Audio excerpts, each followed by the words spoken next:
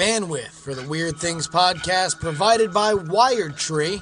For sites of any size and world-class customer service, head on over to wiredtree.com.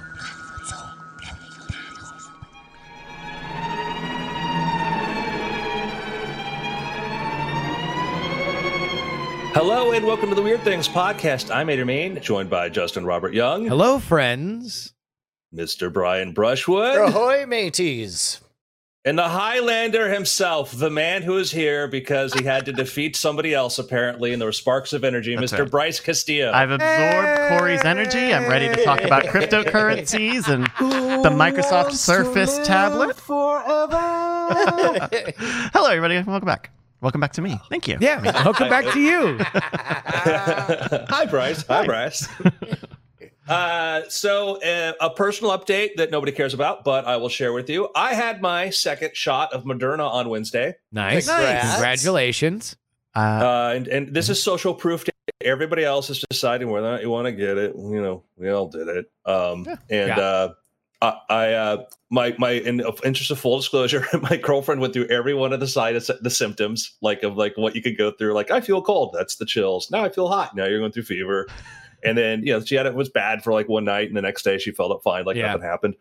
I was achy. Yeah, and that was it. Ashley had the same thing, and all we could think of was that scene in Walk Hard when they're parodying all the rehab scenes in music biopics, and it's just like, I'm cold, more blankets, like I'm hot, less blankets, like I'm cold and hot. We need more blankets and less blankets. And that was pretty much like 24 hours, and then she was fine. It sounds like the same thing with your girlfriend. So did you do anything in particular to celebrate afterwards? Well, no, they have every another day, couple days before they're fully antibodied up. You need. right? You're supposed to wait 2 weeks. Yeah. Technically.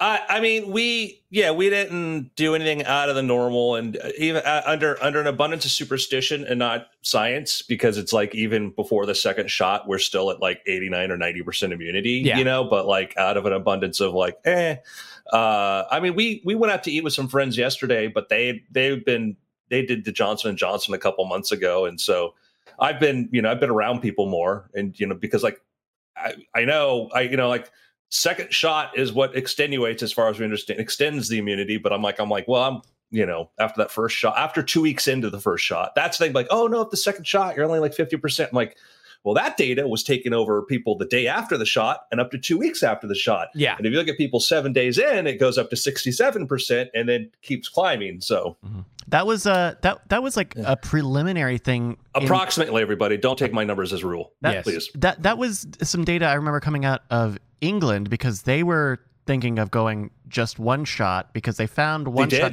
with a longer delay ended up being more effective. But I think that was not what they had applied for, and so at the time that they did not make that methodology. Yeah, England, the only country to outpace us, I think. Well, I believe, Israel, them in Israel, yeah. Yeah, and let's say of a country of like a size of like more than 50 million, was England, because they did the single shot.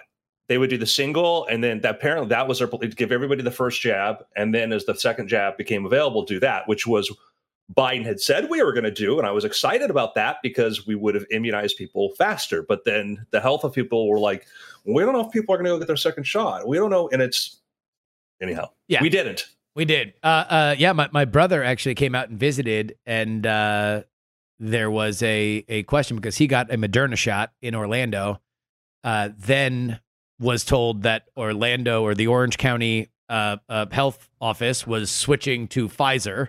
And so he was facing the possibility of having to restart his cycle by getting a Pfizer shot, then comes out and visits me, where apparently Austin's city is all doing Moderna shots. And he was able to walk up to a clinic and get his second Moderna shot. And now he was in 2 states, one Moderna shot each. Wow. I got my second shot a couple weeks back, right before it opened up to kind of everybody. And I ended up getting Pfizer, but I had to go to San Antonio both times to go get that shot.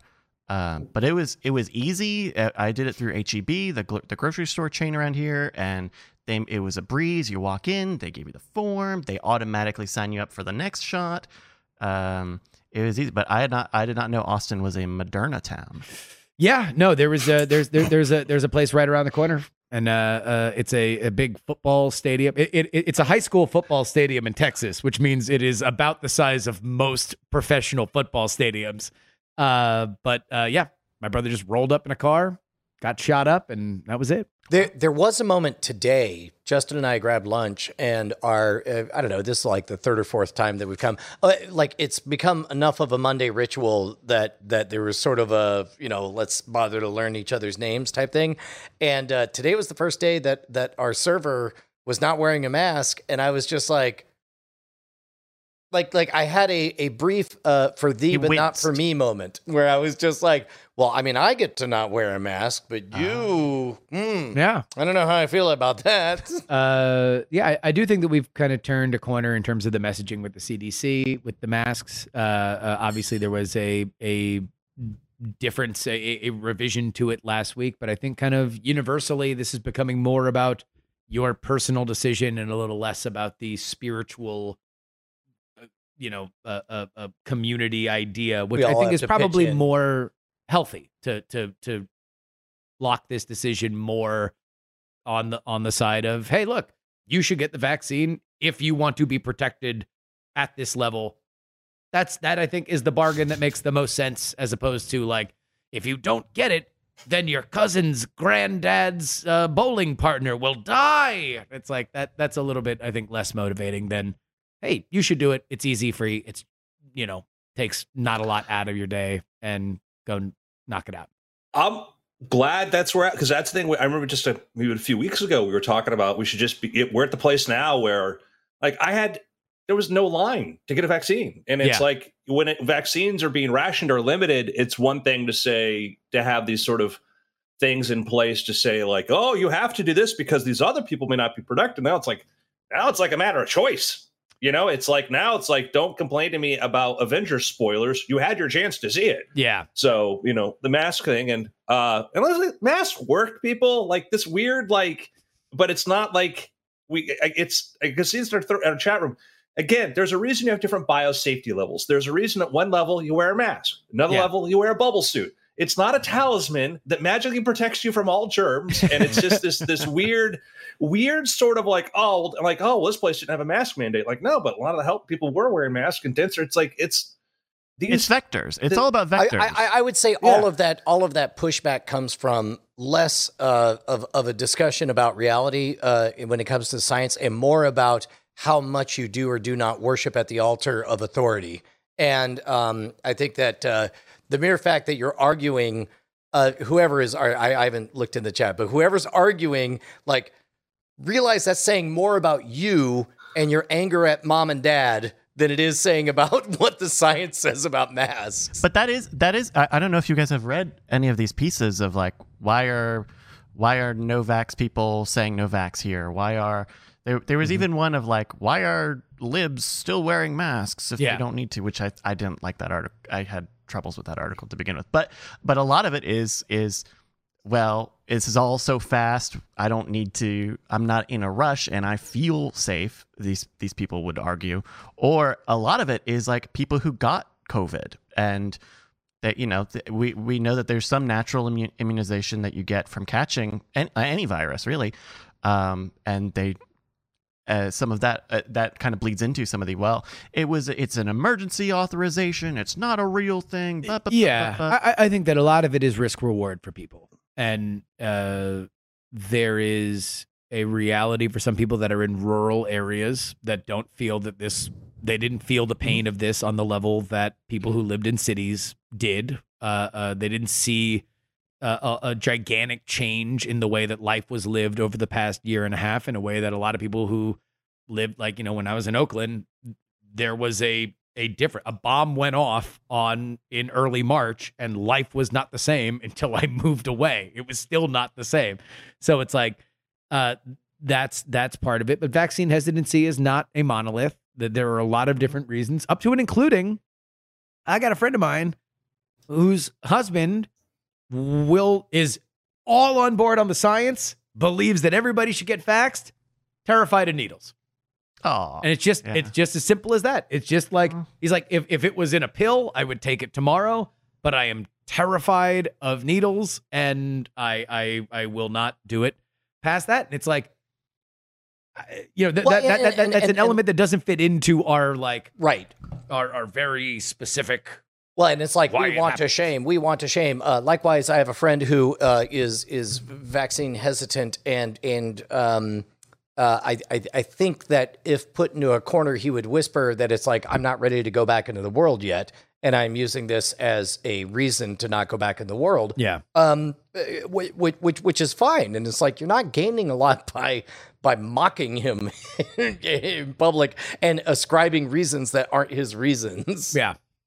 I totally agree. And like, people who are hesitant because of the speed at which it's developed, like, you're right. Like, we've all sort of, figured our risk reward ratio of that. And like, I have friends I'm like, no, you're right. Like I can't tell you that I know the data and I've been to the future and I will tell you the outcome of this. Well, it is worth the big thing for me is that I get the idea that people are hesitant about big pharma, and that's ultimately who we're trusting here with this kind of emergency authorization. Like, you can check their results, but ultimately these are not companies that people tend to feel particularly fondly about. And I don't think that just because we were in a crisis situation that means that everybody's going to forget all their feelings that they have about this industry in America. And I do think that does factor into things. It is worth noting that, and again, you should always seek to steelman the other side's argument. There is a precedent for caution. Like, as much as I personally bristle at the glacial pace that the FDA moves at, the fact is the FDA moving very, very slowly with 5-year trials is what spared most of the United States from the horrors of thalidomide. Because in Europe, they moved very, very quickly. Everyone was using thalidomide as a drug to calm morning sickness and make pregnancy a little bit more comfortable. And then all of a sudden, these babies came out missing arms, missing legs, missing giant chunks of their body. Yeah. And here in the United States, we didn't have to suffer that partly because of our overabundance of caution. So it's so easy to just say, science says this now, go. But again, it's like it's a spectrum. And so as whether or not somebody else's attitudes align with what I believe is insignificant. Like, it's important to remember that not everybody is crazy. Not everybody who believes something different than you is a crazy person. Mm. Yeah. And I think that's we talk about theory of mind. Theory of mind is how we try to understand how people think. We all have a form of it. Usually it's pretty bad. And Brian used the great term steel man instead of straw man, the idea of let me give somebody the best intentions and stuff. I would say that there are things that get frustrating when you realize that you can idolize something like science. And then when people are like, well, why would we question this? But it's like, well, sometimes they don't do science. Sometimes they do politics. And there's a great article in Wired that's terrifying. Oh, yeah. That is. And so what this is, and it's kind of, the headline is the 60-year-old scientific screw up that helped kill COVID by Megan Multeni. Now, well, no, that helped COVID kill humans. Yeah. Yeah. So the thing is that and again, I retweeted this, it's not getting a lot of attention. But, mistakes were made, and people are trying to say, well, my people did it, and there was these other people here, and people our tribalism is affecting the way we look at stuff, and where we draw those lines can kind of weird.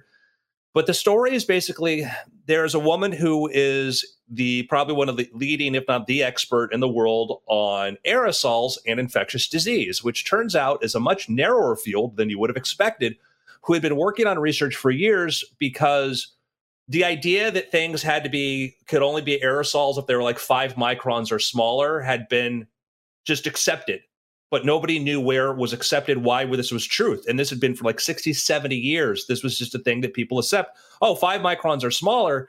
And if you really know science, and I mean science in the sense of like the history of science and how science, a lot of things are more, you always got to be suspicious, because when you hear 5 microns or smaller, well, we know it's probably not 5 microns. And maybe it's not always the same case because some things might be less dense, more dense. There are different environments in which you can have humidity, et cetera. That's a very suspicious rule, but people have been accepting it for years. And one of the reasons why people are like, oh, no, we don't think COVID's an aerosol. We think it's droplets or whatever, was because people had unscientifically clung to this. And there was a point where she's in a meeting with remember the WHO had tweeted a fact, hashtag COVID-19 is not airborne. Yeah. Okay. WHO had said this. And this is one of the, why do we have trust issues? Because bureaucrats with PhDs had been yelling at us, telling us, no, this is fact, this is not fact, and then had to reverse themselves, then wanted to say, well, science is moving. Well, but what you did before wasn't science. That's the problem. And that's why we're skeptical, because how do we know? These are the same people who later are confused why people hide behind, climate change is real, they'll change their mind in 20 minutes. And it's like, well, I mean, you contribute to that philosophy of people by announcing as flat facts the current best guess, and it undermines your authority. So there's a talk about a video call with her and some other people who are working on this area, and the researcher Lydia Morawski, and we're really interested in reading a story of her working on this. A revered atmospheric physicist who had arranged this meeting tried to explain how far infectious particles of different sizes could potentially travel. One of the WHO experts abruptly cut her off, telling her she was wrong. Ma recalls somebody telling the story. His rudeness shocked her. You don't just argue with Lydia about physics. And that was part of the problem, is you had people like, no, we know this. And that was so much the math, Andrew and the mask mandate every up, but that was I'm big pro mask, not because they're magic talismans that ward off all disease, but they limit exposure. And now we're they're no viral load. Yeah, it's real. And that's a big thing with that article, which is fascinating, is that the subject of it was an atmospheric scientist, and she knew from her work of smoke and other particles and stuff like that the idea that this hard line in the sand with infectious disease of anything airborne needs to be smaller than 5 microns was not true of her research in atmospheric study. And so she was trying to explain, no, this is not the case. You were drawing this hard line here when there are things that are above 5 microns that do hang in the air, that this can be aerosolized. And she was just kind of run over for a long period of time to our tremendous detriment. And her aerosol research, when it came to pollutants, was used by the WHO, was endorsed. They said, yes, this is why indoor pollution is all this bad. It's why we need to think about climate change seriously. Yeah. They loved her data there. Yeah. They didn't like it here. And that's to me, science is cool, not because it is static, but because it changes. And ultimately, it's if we're going to look at where was the science done? The science was done when we looked at something and said, oh, we used to know that, and now we know something different. And that's what, ultimately we kind of got there. And that's what we need to understand, is that these things, ultimately science is often fighting with our own instincts, and bureaucracy and politics are an enemy of these things because they reinforce our own opinions. Now, normally, science is an ever-shifting landscape of facts that are constantly changing. But there's one fact that will never, ever change. And that is that all of you guys should go to patreon.com/weirdthings and contribute just $1 an episode to get your RSS feed, combining this with the After Things segment. Yep. Wow. We talk on After Things. Normally you do this part. Yeah, a little bit. Yeah. How should it go? Brian, I challenge your point. My thesis? Totally wrong. Indeed, you should traverse to patreon.com/weirdthings. Don't go. And traverse. you should foppishly click on the $1 an episode. Yes. And then you should get your RSS feed, which gives you the After Things podcast, where we talk about entrepreneurship and how to go about your creative life online from 3 people who have done it, right to the podcatcher of your choice. Thank you guys for doing it. Patreon.com/weirdthings. 2 other articles worth checking out if you're kind of curious about where the investigation or the call for an investigation of a lab leak is going. Like a week ago, Nicholas Wade, who had written science articles for New York Times, had a very lengthy piece going on about this. If you look up, do a search for Nicholas Wade, New York Times, or New York Times COVID.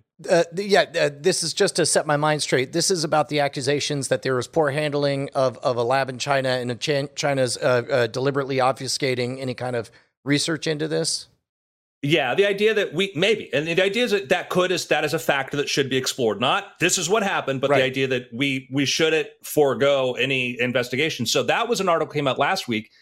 This week, Donald McNeil Jr., who is another New York Times science writer, who actually wrote an article last year that didn't make it, but was like, why we know it's not a lab leak, has now written a Medium piece going, things have changed. We have new information now, and we should investigate this. And so that's a very telling thing. Who was a person who was one of the science writers who was very much on top of like, no, this is dumb. This is why this isn't the case. And now it's a little frustrating because it kind of comes down to like, well, we didn't believe this administration because the Chinese were telling us this. Is if you read through the lines, like, wait, that doesn't make any sense at all. But I'm glad that more people are saying we need transparency. We need answers because that maybe. Zoonosis, who knows, but we won't know the way we are. So we're playing let's pretend here, but what would that look like if it was figured out that definitely this was mismanagement on a governmental level and a cover up on a governmental level, in a world where we increasingly as humans are losing our appetite for war, and there are intergovernmental opportunities to, if not sue, then to punish bad actors. What moves?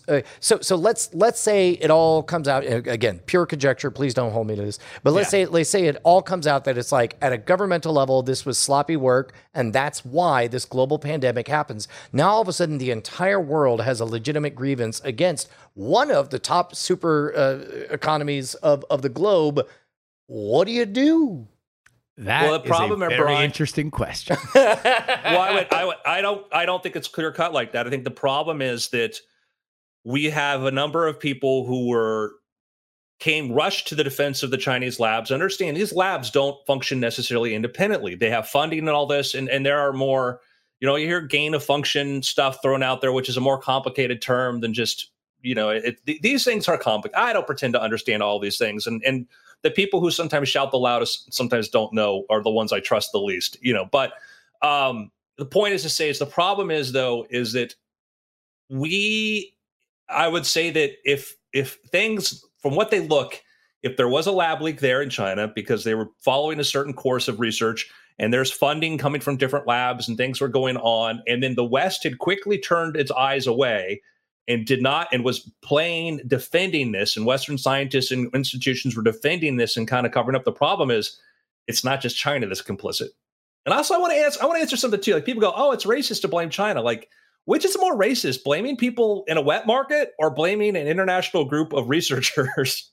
Like, yeah, I mean, I think that there is a deliberate parsing that we need to do between, where we legitimately need to point to a problem of hate crimes against Asians, let's say here in America, and understanding that the crippling virus that affected the world, we should understand the origins of, and we should be open to all possibilities of exactly how that happened. I think we've gone over this a bunch of times, but just to reiterate, I think we need our eyes open on every inch of this. I don't think that we have a full picture. I mean, it would be like a zoo letting a tiger out or having a tiger escape, and then the zoo not telling the other neighbors around it because they were afraid that they'd be frightened. They'd be blamed. And so meanwhile, the tiger's tearing stuff up. Yeah. And they're all like, well, you can't prove it's our tiger. I mean, it might be by the way, tiger. Actual story, Bryce, that you can look up. A Chinese zoo that had a tiger escape. And they didn't tell the people near it because they were afraid that it would startle the people. Not a metaphor, a literal thing that happened in China 3 weeks ago. Wow. So look. Still on the loose as of May 10. my goodness. Leopard. It was a leopard. A leopard. I'm sorry. I'm sorry. I'm sorry. I'm like, wow, tiger too. The tiger was in Texas, but we all knew. And then they caught the tiger, and it was like a big cat, like just purring as they fed it. Okay, Oh, so no, right. it was a leopard that got out in China. So we obviously have a certain point of view in terms of the Chinese Communist Party on this podcast. I think that we can talk about that until we're blue in the face. But if we do care about science, and anybody who listens here cares about science, then I do think that I'm glad that the consensus scientifically seems to be turning to the idea that, wow, if this was a zoonotic thing, we probably would have had more conclusive things by now. We should continue to keep our eye open for all, not to say that proof won't make itself available, but we don't exactly have a cooperative partner right now in terms of trying to get to the bottom of this. Yeah, also, look out for leopards.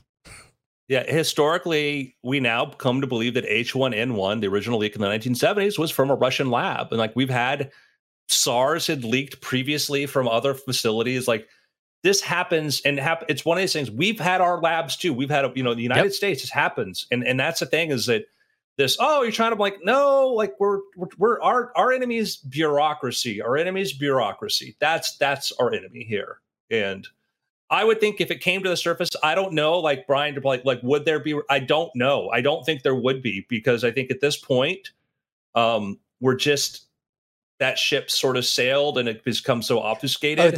I would hope. That's interesting. I think if I'm hearing you right, you're bringing up the idea that scientists are gonna leap in front of bullets to protect their own. Like nobody wants to be the next target for like, hey man, something might have gotten loose in my lab and I don't want to go down. So it's like, I'm not going to support. Because the fear is going to be one of the problems we have too, is whenever you have a really weird thing happen, like, when we started realizing the FBI is like, hey, we think we're losing a lot of intelligence information, there's a leak there. Like, hey, let's ask this dude to investigate, this leak, because he knows a lot about Russia and, a lot about, how these things sort of work. And it ends up being, the guy who's doing the leaking, right. Sometimes, and that's happened. We've had that before with some of the researchers and some of these more exotic stuff. We'll go ask them for their opinion on it. Well, they're either the person who maybe been involved in it, or they're really good friends with the person that did do it. So here, the problem is like, I think that I think you would see kind of a rallying around, like, we're right now. The funny thing is like, why are we trying to attack these people or trying to save it? And like, well, if this is the cause of it, then that was a failure. Yeah, that was a complete and total failure. The idea that we're trying to build these systems to prevent the spread of this stuff, and then it caused the worst pandemic in 100 years. That's maybe a sign that we're doing it wrong. Yeah. Well, don't worry. I'll bet you it'll all work itself out. Yeah. Well, just more questions. We all got to get past our tribalism. We all got to get past I'm going to rally around my guys because, they agree with me. And we just got to like, somebody wants to ask questions, don't shut them down for wanting to ask questions. And look, I think that we're starting, as we begin to emerge, we see states that were more cautious begin to lift mask mandates and open things up that had previously been closed. I feel like now that we are kind of getting to a stable wavelength, hopefully, that these questions and conversations can now be had a little bit more easily than they were before. Go. Gentlemen, I want you to go on a bike ride. Oh, thank goodness. I mean, it's only storming and lightning outside. We've only lost power twice. I think now's a great time. I love metal bike frame rides. and go up the, yeah. Right. You're going to go on it. You're going to go bike ride in Canada. Okay. Oh, cold rain, even better than warm rain. Never been a storm in Canada. Fun fact. Put it on the Wikipedia. All right, everybody. It's beautiful there right now in my head. So if you get struck by lightning on a regular bike, does that make it an e-bike? No. Just leave it go. Just all right. Where are your bikes? I need to know what kind of bikes you guys are riding. Bryce, you too. I'm going to say it's a Schwinn with a big banana seat. Oh, dude, no, I'm in one of those lean back recumbent bikes where it's like you look like you're about to take a nap, but you're pedaling. Oh yeah, You're doing not a an little, exercise a little, recumbent bike either. Like Brian, a real one? a little Yeah. off-roading. You're doing a little off-roading though, so you're gonna have some fat All right, tires it's on an that. e-recumbent bike. No, yeah. To assist on There's the a hills. guy. There's a guy that is on my morning run, and I think he lives in my neighborhood. That's on one of those recumbent bikes, and I always just wave to him, and it's always so funny to see him like leaned back, and he's just like he just has his little arm. He's Hey, just like, does he have the big flag? He does. To alert the He world does. that it's like, hey, I look like I might slide under your car, but I won't. I'm in a silly bike. Look at me. Bryce, what are you on? Like a penny farthing? What are you on? No, I have a bike. We're mountain bike. I'll take a mountain bike. Yeah. All right, Bryce, on my mic. So you guys are. Are you bicycling like shifting gears constantly Oh, yeah, because yeah. you, Or is you it, can is it feel the straight road? BMX? Yeah, Are you BMXing? I'm doing real manual trials stuff. I'm trying to do Manual tricks. trials. Yeah. People know what trials is. Okay. Yeah. Yeah. I'm doing. I'm got the. I didn't even know you were a lawyer.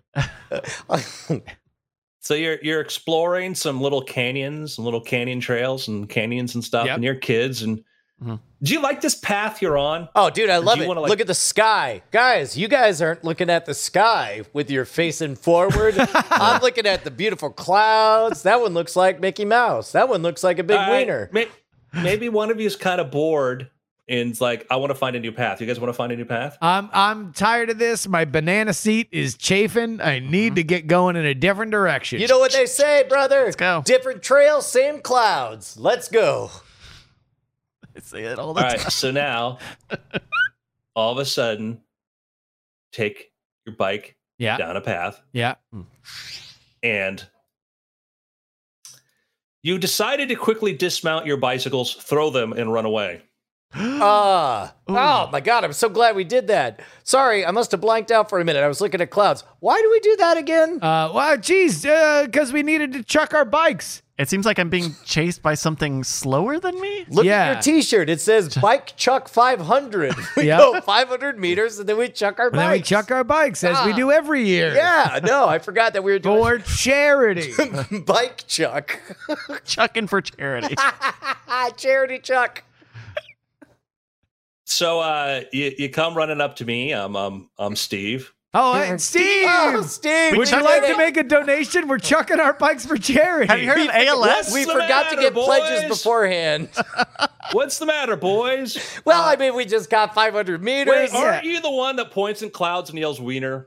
I don't know what you're talking about. Would you like to pledge $20 for every bike I chuck? Call it a Yeah, wiener movie. because also that just means you give them $20. Also, you give us all $20. Give us all so that's going to be $20. $60, mister. $60, Can we please. have $60, Steve? Can you give? Yes. That's what we all call you, $60 Steve.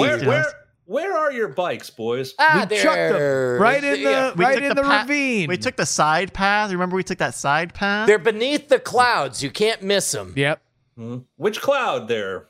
The one that old puffin stuff. That's, what I call it. Oh, the old Yeah, tumescent cumulus. Yeah, you over there. You the hunchback boy. Which cloud?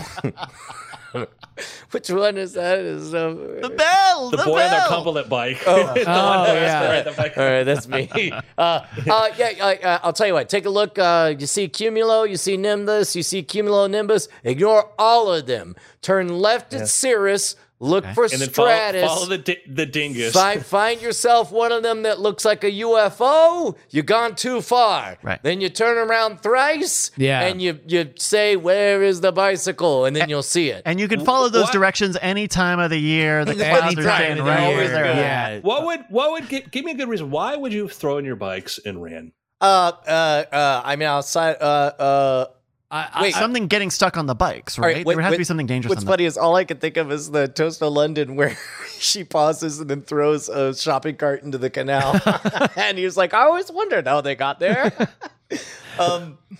It's got to be something getting itself. We have to have run over something, right? Did we run over an ant colony? Yeah, our tolerance for charity.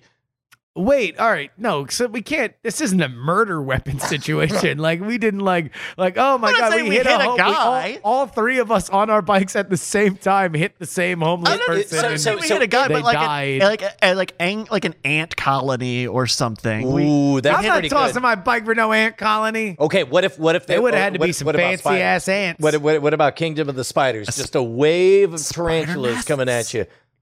But why am I throwing away unless the bike becomes infested? We know that you're doing that. What about throwing the bike away? Snakes leaping through the spokes, getting tangled in the gears, and you're like, ah! And then you just see more snakes, and then you're like, peace out.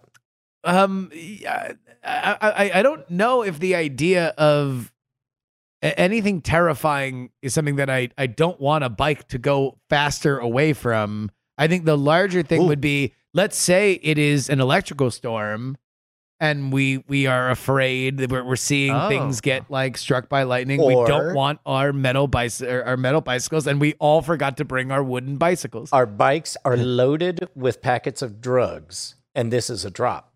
So we ride the bikes out. Why did we run away then? Well, we're leaving it for the other people to pick it up. Yeah. See, Bryce, I got this great scam, man. We say it's the bike chucking charity, but really, it's the bike coking charity. Yeah. Now you're thinking we're gonna make some easy money. So why did you come tell me, Steve, aka Ryan? Actually, is my name.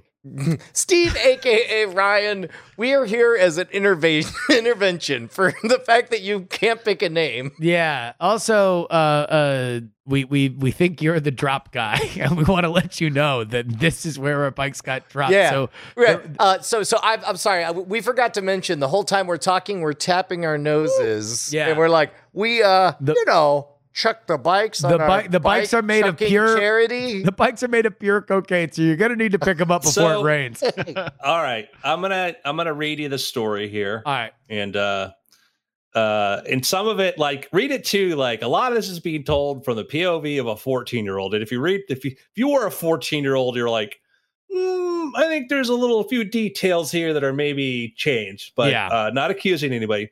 This is by Sarah Santora, writing for Newsweek. Teen accidentally rides bike into den of rattlesnakes. Oh! It's always snakes. It's always snakes. Of course, always snakes. 14-year-old Raiden Peter and his friend were enjoying an afternoon bike ride in Lethbridge, Canada, a town south of Calgary, when they found themselves riding through a rattlesnake den. CTV News reports the boys were trying to find a new biking path in the canyon, and they accidentally rode their bike into the snake den. I was so scared, Peter told CTV. The two teens told CTV they quickly dismounted my bikes, threw them into the den, and ran away. They called the City of Lethbridge Rattlesnake Mitigation Program to get their bikes back. The name of this guy's the guy who's their rattlesnake mitigator has got a great name, Ryan First Diver, aka Steve. This sounds like something like GPT-3 wrote, by the way. It says, better known as the rattlesnake wrangler, appeared at the scene to help. He just appeared at the scene. I've been in that position where you actually walk into a den and what you see around you is writhing, hissing rattlesnakes diving in for holes, and it's scary. He quickly helped the boys retrieve their bikes. And then First Diver has been officially wrangling rattlesnakes for 9 years. In all of years of venomous snakes, he says he's never been bitten. He does say, however, that he lost nearly all the vision in his right eye last summer after getting rattlesnake venom in it. But as a fan of exotic snakes, he wouldn't change a thing about its job. I don't know. Maybe less rattlesnake venom. I would have changed the venom in the eye. Probably. Yeah. Oh my God! This problem would have been solved if they'd all been riding mongooses. Yeah. Oh, you. How long you been sitting on that? You just had now. that Just now, Brian. Swear on you all little things. I just now thought of mongooses. Yeah. Oh my God, that's terrifying. Are you kidding me? Well, Venom in the Eye is such a great metal song name. Well, especially because he wasn't bitten. He was just like I don't know.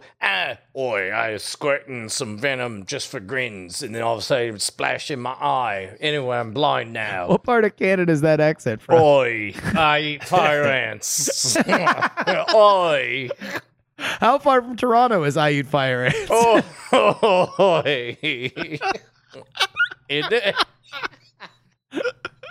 Oh, love Wayne Gretzky.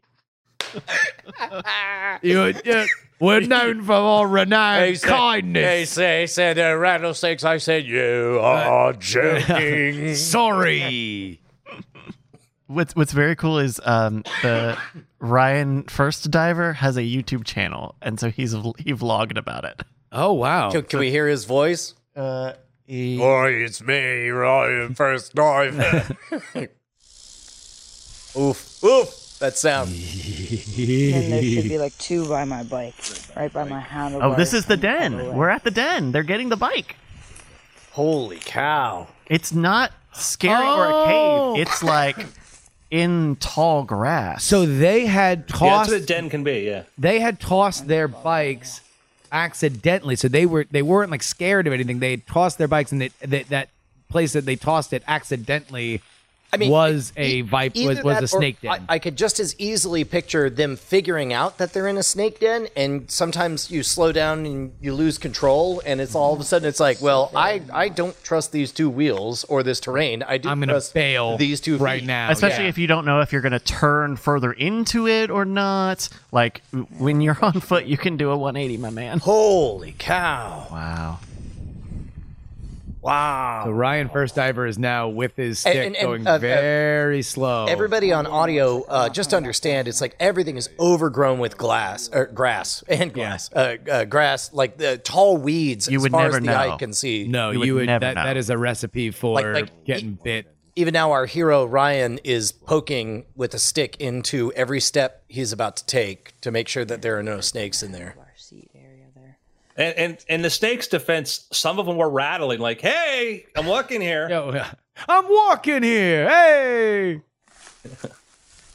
Do you think he This rides? is my bike. He's like, whoa, free bike. He just pedals off. Is he gonna? Oh, so he's handing it to the kid right there. Where's the recumbent bike? That kid died. He's too busy looking at the clouds. So, here's my advice to all you guys that want to mountain bike out here in the summer. Stick to those north-facing slopes. The cool. Because the south-facing ones would get more sunlight, and that's why they were there, is to soak in the warmth. But that is the one and only Ryan First Diver. That's great. Heroes and snake wrangler to all Canadian children. Yeah. ICU in the chat says, "Yep, that's a snake guy." You can tell looking at him. I think at least in one of the photos that I think the CTV, he's wearing shorts while he's doing jorts. This. Are those jorts? I can't see. They're camo. They're camo. Shorts. Okay. They're camo shorts. He's got to keep his. We should send him a pair of jorts. Just try them out. If you want something fun, just go to Google News and put in snake bite. I understand it's going to give you by relevance, not even by date. You can sort by date, but it'll give you anything snakes are mentioned. So snake bite. 1 day ago, rescue a 4-year-old snake bite victim in Palm Springs. Let's go down here. 6 hours ago, Zapata County canine officer bit by rattlesnake. And then you get, 5 days ago, 4 days ago, but like with just in the last few days, just 3 hours ago. Wow, there's a lot. Rattle and hurt. Come on, Andrew. If I may have an at bat here, Bryce, what happens if we type in giant spider into into the news? I'm gonna Google giant spider. Google News, the latest. Giant spider attacks Australian space telescope. Wow. So good. So good. But that was 9 days ago, and that's the top result. And also, by the way, that is a New York Well, you're Post using story. giant. Giant is not necessarily a word a word that'll get used as yeah, much. what's your spider bite? Speedier bite. Jumping spider bite treatment prevention. What to know about? Spider-backed bite victim appears in court to face charges over standoff against a spider. Huh? He was like, "It was stand your ground, Your Honor." Yeah. It was Please me or the spider. put all 8 hands on the Bible to swear into court. Hey, eyes Here's on what- me. if you- All 8 of them, please. If you type in new or just large spider, CNN, mysterious new tarantula-like spider identified in the Florida Everglades. New spider? New species of venomous spider found at Miami Zoo. It looks like a Venom action figure. It looks like a toy from the franchise. Oh my God. This is my life now, by the way, because we've moved into a place that has a lot more bugs than where California. we used to live in Oakland. Have you seen a scorpion yet? No, God help us when that actually happens. My wife is now obsessed. Like, all she does is just find bugs and catalog bugs and thinks that it's the worst bug that could ever happen. It is my entire life, and I just want them all gone. Well, I don't care because I grew up with bugs all around. South Florida has nothing but bugs. Like, you see a bug, you kill the bug, you throw it away. There's something about the slow, plodding nature of scorpions that really freaked me out, especially because my daughter was 3 at the time, and she goes, "Dad, there's a bug. There's a bug, Dad. There's a bug." And so I come into the room, and there's Josie, 3 years old, and there is just a slow, plodding scorpion just walking across her bedroom. God damn it, Bryce. Yeah. Isn't the I got superimposing a gigantic spider on the screen? He's scared because it's the new tarantula. Ugh. It I does got look ready for the a Sony version of a Marvel movie. I'm looking for Tom Hardy. Type in coconut crab. Coconut crab. Okay. Now we're just looking. That sounds delicious. Now we're just in creepy crawly mode. I mean, welcome to Weird Things. Should I add Scampy to that? All right. Endangered species, 17 crab. Look at images. Let's do images. Oh, just images? Oh, okay. What's the world's best crab restaurant? Let's see. Let's see. Coconut crab. Got the images here. Look at the trash can. Yeah. Trash can. Look at the trash can. It's so big. My God. It's the size of a human torso. Oh my God. No. That looks like a play set that would cost your family $300. That's gonna lop off a finger. Yeah, that'll chop. If you're lucky. If you give him a finger, he'll take it. Did you see that headline? Giant coconut crab seen hunting birds. Oh my God. Yeah. No, I didn't see that headline. Oh. I got 2 quick stories that we need to talk about. One is congratulations to China, by the way, who have soft landed a probe on Mars, which is hard.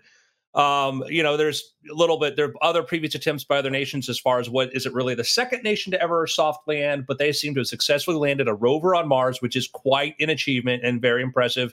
And one of the things they have on this rover when they start operating it is ground penetrating radar. It would have been awesome if they had televised it live like NASA does, so we could see it instead of having, everything go through state controlled media and waiting. But nonetheless, this is a great achievement and kudos to them for doing that. Also, last week, we forgot to mention, in the midst of when Elon Musk on Saturday Night Live, as it was broadcasting elsewhere, SpaceX reused a booster for the 10th time. Yeah, and I guess on top of that, has SN15 gone up for a second time? That was another thing they were talking about. Haven't launched it again, but they had like a compilation video showing SN15. That's awesome. Came out. So I'll tell you what, man. Amazing. The fact that they're using essentially test launches to build the Starlink network, what almost certainly will become like the gateway most anybody who's not in a city will use to get on the internet is wow. It's really remarkable. Like that's the sleight of hand. Is we're all watching things crash and fail to, re-land or whatever. But meanwhile, them satellites keep going up, and there are hundreds of them now, right? Yeah, I want to go back to the Chinese Mars probe. Yeah. So now, do you think that Biden could just call Xi Jinping and be like, "Hey, sucker, you want to race for pinks?" The pink being the sands of Mars. Whoever we're gonna race first. our probe versus your probe. We live our life a quarter mile of Martian track at a time. Like, we're gonna dust you, sucker. And then he fakes out and does a J-turn and lands on the moon. He's like, "Ha ha! We call the moon. It's closer anyway." Then Boeing and Lockheed walk into his office like, "Great call. Good call. We've got this covered. We need $50 billion. And, 70 years later, as wheeling it, planet China, the 4th planet to orbit our sun. It was like, they don't call it the red planet for nothing, kid. Yeah. We got here first. Meanwhile, we're insisted that our new super launch system is gonna be going there anytime soon. Yeah. So we're sure that this thing landed? They got telemetry back, they got information back from it. We're at the point now that if they didn't, it would be kind of it'd be weird. It would be as weird. phenomenal a performance to fake this as to do it. Yeah. No, I mean, because we're looking at some telemetry data coming back, so we could see what would look like the signal from like the detachment from it. But it's again, we go, hey, we wish NASA was more like SpaceX, but now you look at other space agencies and you wish them they were more like NASA as far as the transparency in images. Yeah.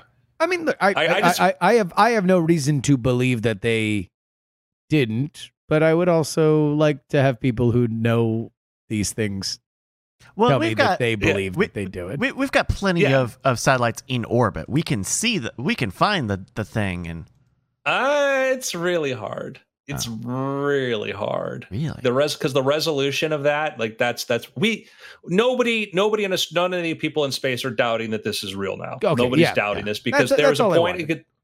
Because they waited. If they didn't do it, they would have just never announced it, or they would have said something else.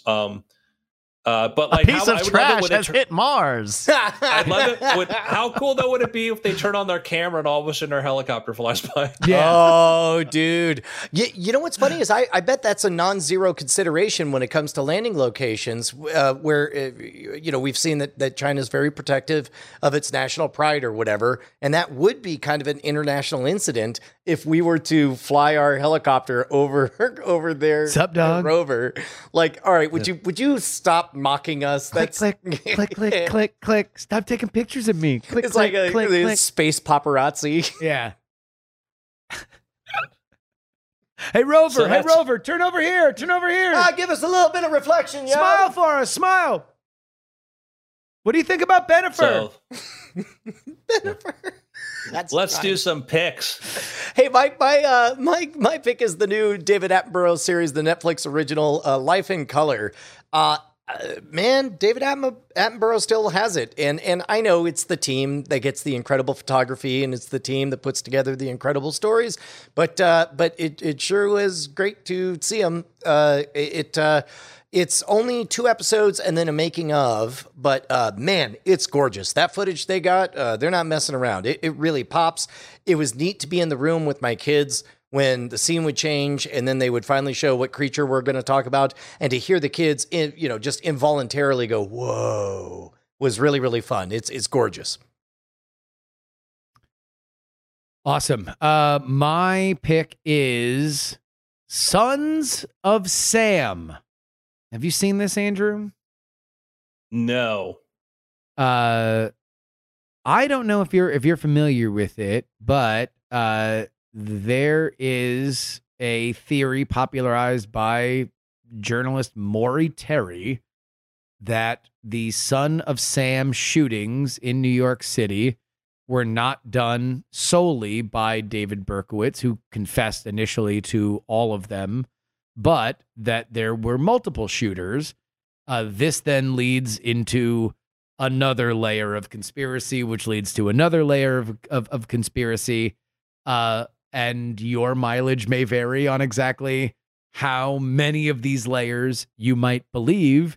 I do think, though, for a true crime documentary, there's fairly compelling evidence, at least for the first one, of there being multiple shooters. It is a part of history that I was barely cognizant of. It was a little bit before my time. Obviously, the crimes happened in the mid-'70s.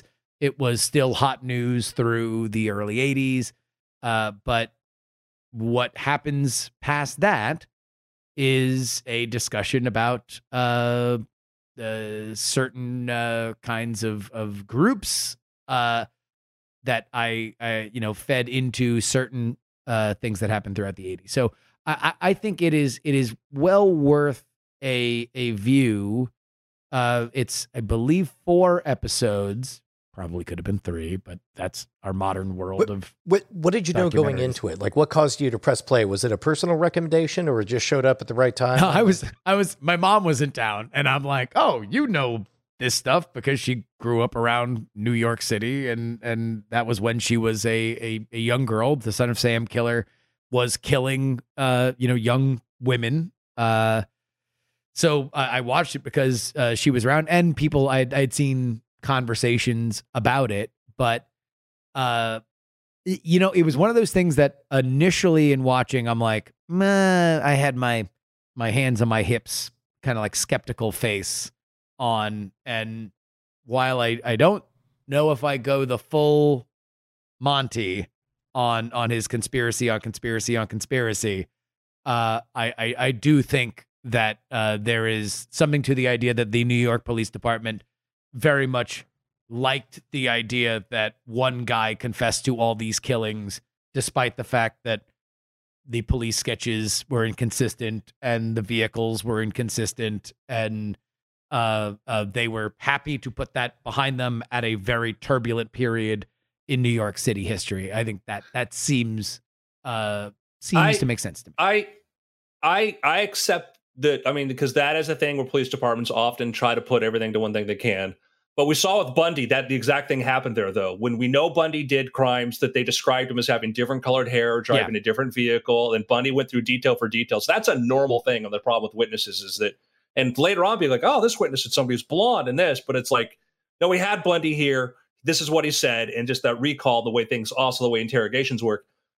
I'll watch this, but when I hear Berkowitz, and if I hear him working with accomplices, my hair, and I'm like, Berkowitz?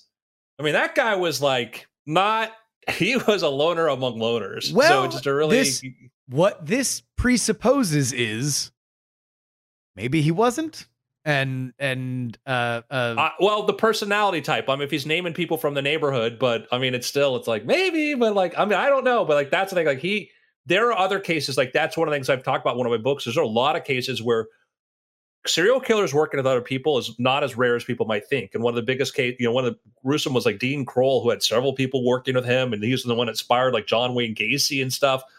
But like, there's numerous instances where this happens, where you get weirdos working together. But he is such a weirdo. That's where I'm like, well, could be, but that would surprise me because he was nuts. Yes.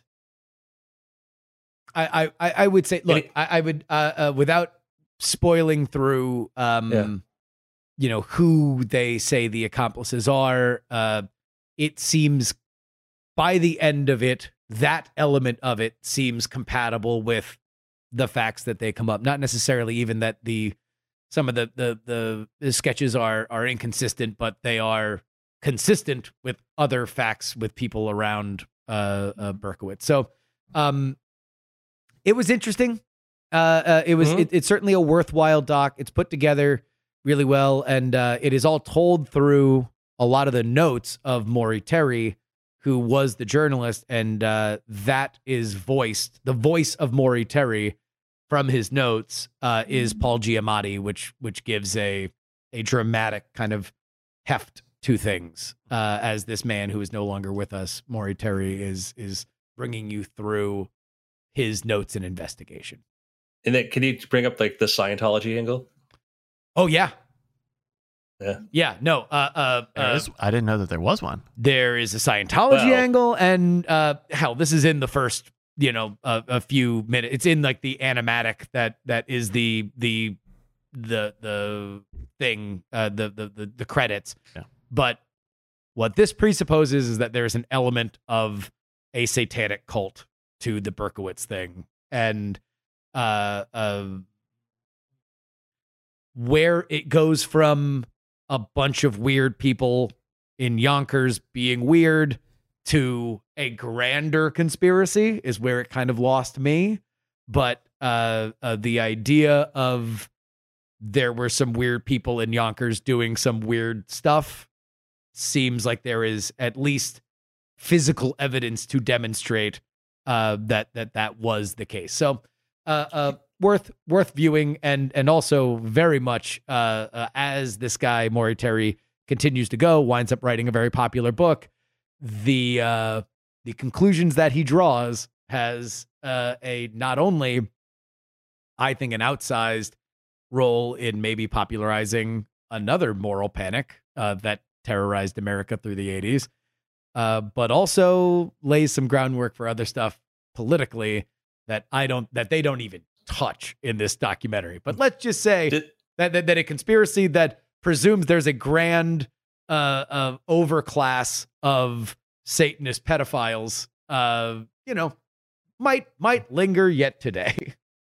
Did they ever get to talk to Berkowitz? Because like the dude's still alive. They do. Okay. Yeah. Cool. That would be interesting. No, they're apparently, and this is stuff that I didn't know, that Berkowitz does multiple interviews by the end of this documentary with Maury Terry. That aired one of them on Inside Edition that is brought into and hosted by Bill O'Reilly. Yep. To play him off. What does that mean? To play him off. So I once talked to at the Magic Castle. I mentioned something about serial killers, and somehow this came up where somebody's like, "Oh, I corresponded with John Wayne Gacy." I'm like, "What?" And sat down, and this guy told me the story about how he had written a letter to John Wayne Gacy. He actually had got a hold of something Gacy had made and wanted him to sign it. And Gacy wrote him this letter back about how it was his property. He shouldn't have done this, But then the guy agreed to pay him like $10, and John Wayne Gacy signed it. And he has all this correspondence back and forth. And that's like, wow. And you think about like these serial killers that are still alive, just like sitting there waiting for pen pals. And it's kind of terrifying. Wow. Yeah. There's boy, there is a line that even kind of made me uncomfortable. And I am in the tank for reporters and journalists because of my background. But, when you realize that you're chasing a scoop, and part of that is getting the get, and if getting the get means I need to become personal friends with David Berkowitz, like, there's a little bit of the hair that stands up on the back of your neck, even for me. That is about when you're shelling out $15 for a Snickers bar at the commissary, and it's even more along the lines of like, okay, so what is appropriate to get the interview?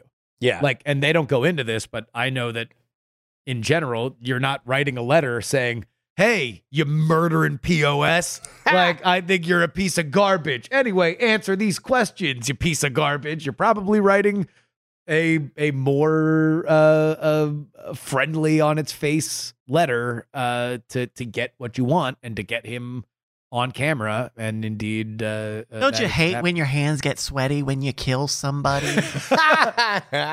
I mean, I murder with words, you murder with knives. We're pretty much the same. Yeah, we're not so different, you and I. Anyway, Sons of Sam, it's on Netflix now.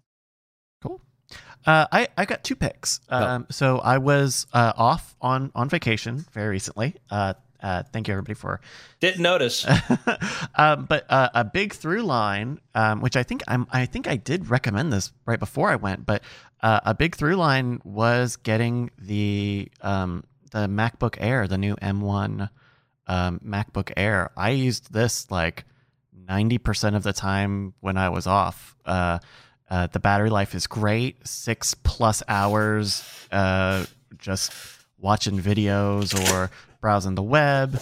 I could run Lightroom on it, so I was able to take some photos and get them edited. It was really cool to have a laptop, and I've had maybe 5 or 6 laptops over my lifetime, but like seriously not needing to think about it at all. Just like, I will charge it when it tells me it's low, and maybe that'll happen once a day.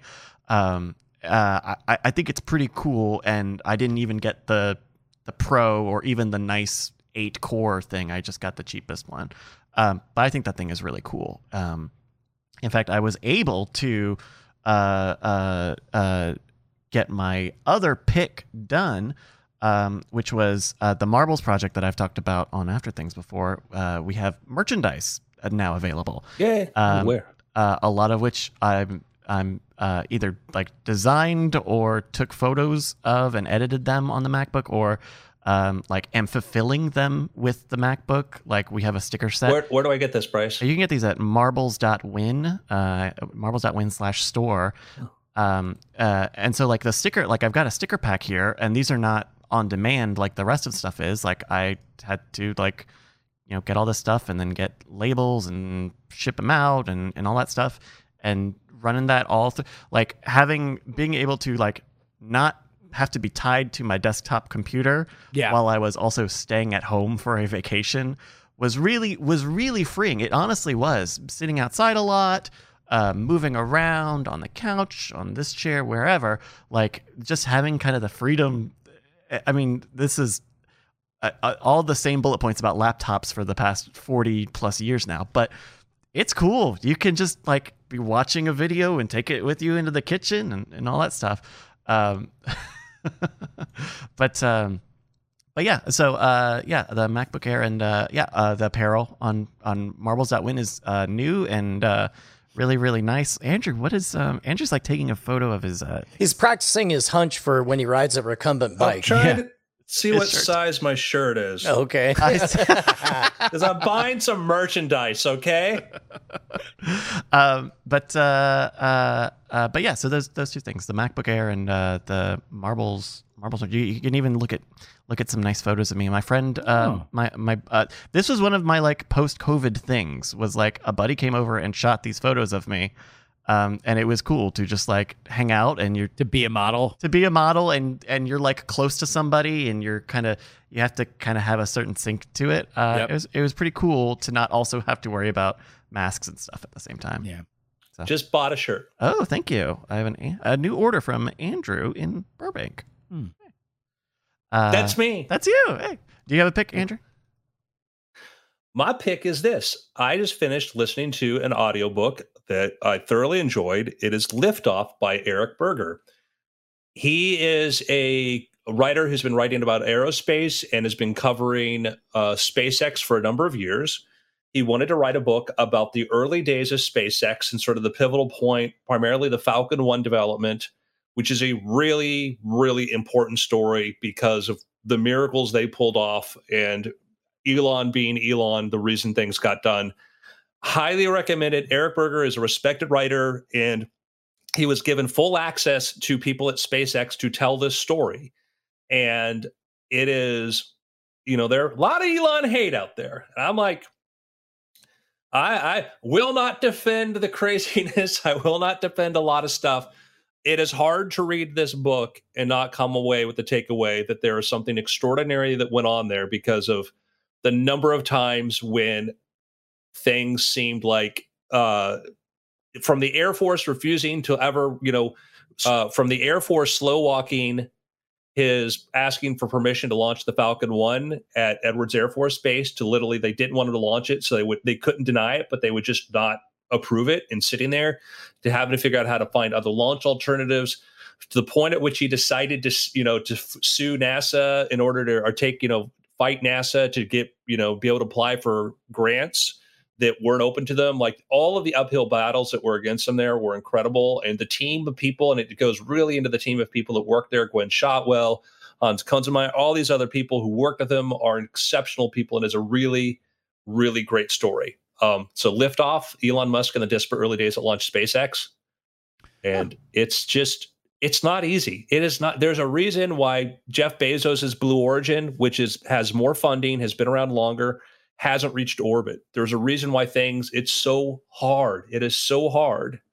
And it takes a different weird personality to make this work. And I remember following with you, Andrew, like these stories that were coming through like, Wired magazine back in the day, and they were harrowing. I can't imagine how detailed, being with the benefit of hindsight, with the benefit of being able to be honest because it was a success, that now you can probably be a little bit more on the nose of exactly how close to failure they were. And we had a pretty good idea of how close to failure they were back then. So I'm sure it's a great story. Yeah, I mean, you get stories like flying the last Falcon 1 that they're able to put together, and the company's going to be bankrupt on a cargo plane. and all of a sudden hearing popping sounds as it starts to head down into Hawaii because of the preservation differential in there, and somebody having to climb inside to fix it, putting the chemical starter they used to ignite rocket engines on Elon's private plane to fly it to someplace because like they can't get it there anywhere else, and the pilot being like, what happens if this catches on fire? And the SpaceX engineer is like, well, I'll be next to it. So either fly up really high, and so we take away all the air, or fly really low so I can throw it out the door. Oh my God. So it's just, but it is an amazing story. And like, again, nobody has to like the guy's personality, but you look at the company he built and you look at what you can't, when you watch those rockets land, like in what alt future does that happen? And the people like the thing, and he will be the first to tell you, the people that he's brought together, he brought these people from other companies, other people that were just as crazy and determined as he was to make stuff happen. And it's only like 8 or 9 hours. So it's, and it covers a particular area of time. The Ashley Vance biography on Elon Musk is still a must read, but this one by Eric Berger, Liftoff, is fantastic. That's great. And did you just see this? Did you go back to the Amazon page, Bryce? Yeah, absolutely. This is as important a book on space as ever been written, and it's a riveting page turner too. Who said that? It's listed Homer Hickam.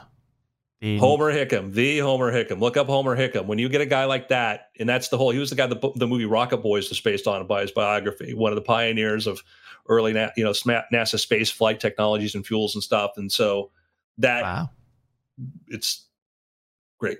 I mean, all I saw was 750 reviews and all 5 stars. Yeah. Like that's where I stopped watching. Yeah. And it's highly recommended. Cool. Nice. Any other picks? We all good? We're good.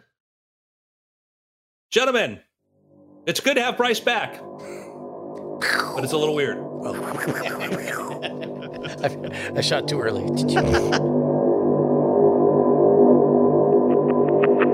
Diamond Club hopes you have enjoyed this program.